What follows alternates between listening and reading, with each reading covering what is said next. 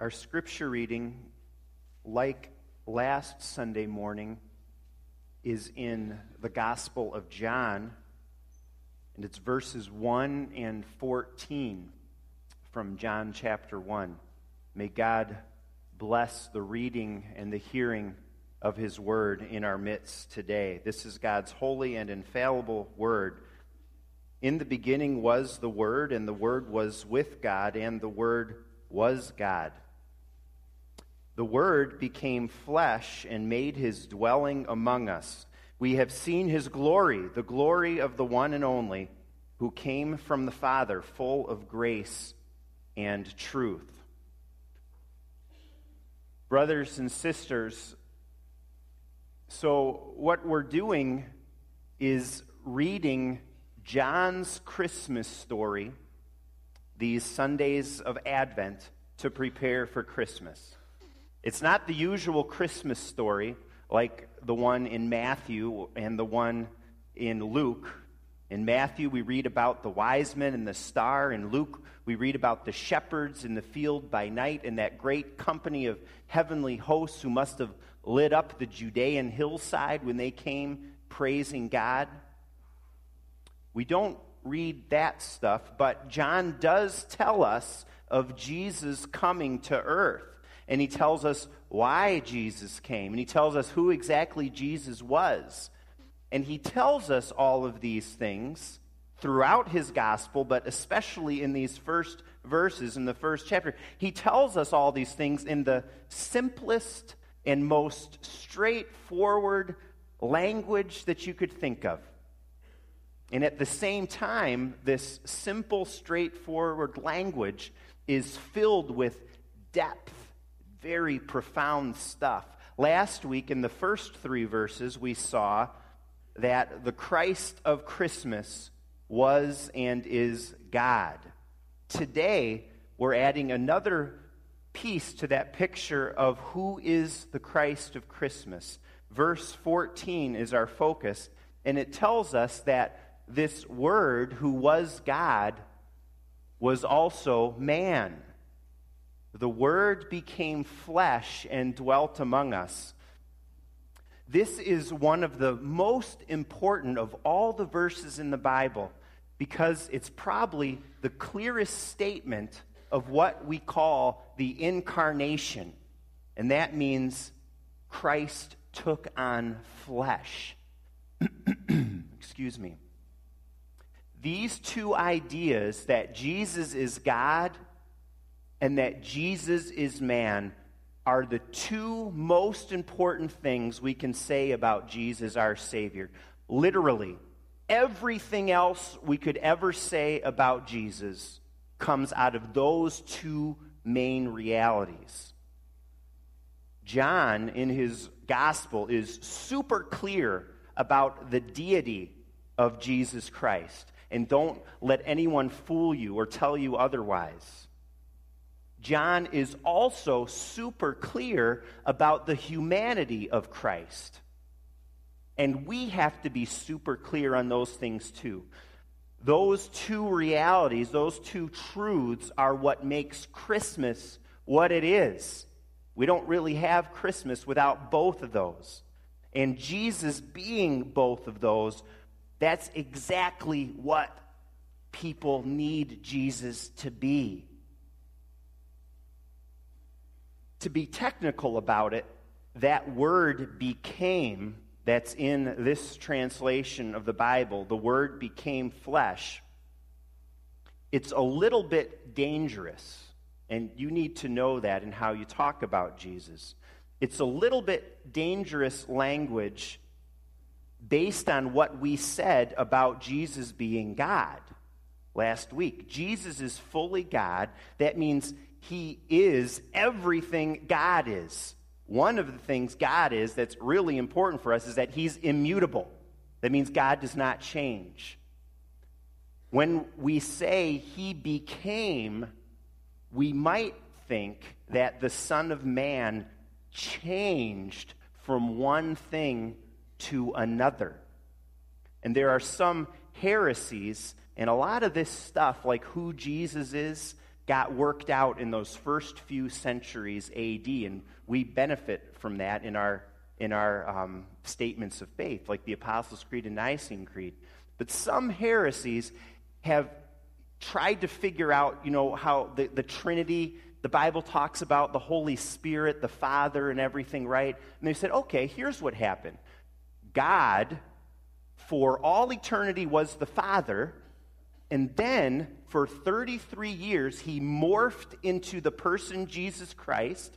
And then after Jesus ascended into heaven, God morphed from Jesus into the Holy Spirit, who is with us today. But no, we believe that the Bible shows us God is eternally all three persons, eternally Father, Son, and Holy Spirit. And then what happened at that first Christmas was just mind-boggling, miraculous. The Son, who has existed for all eternity and always will, at that first Christmas, the Son added to himself a nature. He added a human nature. And the best language that I think there is to explain that mystery is to say that he assumed a human nature. That mysterious reality that happened at Christmas, it was hinted at already in the Old Testament, because when Jesus was promised, he was called things like the woman's seed. He was called a prophet. He was called a servant. He was called of the line of David. He was called a man of sorrows. Those are all human descriptions. But he was also called Wonderful Counselor, Mighty God, Everlasting Father, Prince of Peace. Divine descriptions. John 1:14 reveals in a powerful way how those two very different realities about Jesus who would come could all come together. And it's this: the baby born at Bethlehem was the divine and eternal Word that John talks about. And we need Christ to be that. We needed Christ to do that. Jesus needed to be God to take on the infinite debt of God against sin. Only God could bear that infinite debt. But Jesus also needed to become man, to be one of us, to pay for our sin. Sin requires death as punishment. And God can't die. But a human being can die. And Jesus did die on the cross in his human nature. John talks about the glory of the one and only in our text. In Jesus assuming human flesh, there's great glory. You'd think there'd be great glory in all his divine natures only, like eternity and being all-powerful. But that's not what John is saying. He's saying there is glory in Jesus taking on flesh. And the word that John uses is one of the cruder ways to talk about human nature. It's flesh and blood, skin and bones. It's very, very blunt. In that, there is the glory of God. That glory language is meant to remind us of the glory cloud in the Old Testament. It's reminding us of God's presence in the pillar of fire and the cloud leading the people of Israel from Egypt. His presence in a special way on Mount Sinai. His presence in the tabernacle and in the temple. And all of that was looking ahead and preparing the way for the most amazing, the most clear, the most glorious of all revelation of God and his glory in the person of Jesus, who came at Christmas. That's why he's called Emmanuel, which means God is with us. John says that he made his dwelling among us. And the literal words are something I think our cadets would appreciate. He pitched his tent among us. That's what it means. He pitched his tent among us. Like in the tabernacle in the desert, that big tent where the people worshiped for those decades, and it moved from place to place depending on where they were.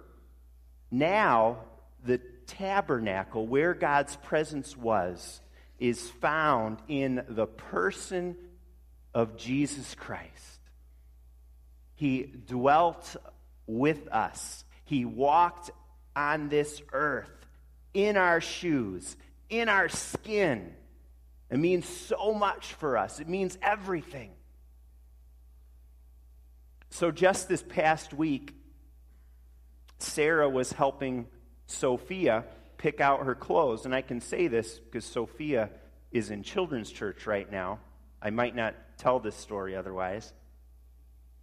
She was helping Sophia pick out her clothes in her bedroom, and as she was doing that, she looked over at her dresser, and something wasn't right. There was marker writing all over the front of her nice white dresser. Thankfully, the only markers we got around the house are washable. But still, Sarah could see in the midst of those scribbles a big, S, an O, there was a P in there, there was an H. You get the picture. So she says to Sophia, "Wow, Sophia, someone wrote all over the dresser. Do you know anything about that? Who do you think did that?" Sophia doesn't blink and says, "Adriana must have got into the markers again." Sarah said, "Sophia, I want you to tell me the truth. Who did that?" And Sophia said, "I did, Mommy." I'm sharing that not to rag on a 5-year-old, but I'm sharing it to say that each one of us is a whole lot like that. Sin pulls us in to do the most obviously stupid actions and causes us to say sometimes the most obviously wrong things. And then we'll try to blatantly deny it on top of all that. You know, when your kid does that, it's like, how in the world can a 5-year-old still do stuff like that? How in the world can a 5-year-old? She knows better. She's not 2. Adriana is almost 2. She might even know better. But how in the world can a 5-year-old still be doing stuff like that? Well, how can a 39-year-old still fall for such and such sin? How can a 55-year-old believer still have sinful thoughts like that in his mind? How can an 80-year-old still say that or do that? Such an unloving action, such an unloving word. But you see, Jesus understands all that exactly because of John 1, verse 14. He assumed human flesh. He was tempted as we are. He sympathizes with our weaknesses, says the book of Hebrews in chapters 4, 15 to 16. He gets it. He gets you. You have one who understands you through and through, who is seated at the right hand of God, and who went to the cross for your sins. And he gets suffering and pain and depression and hunger and thirst and illness and death because he took on flesh.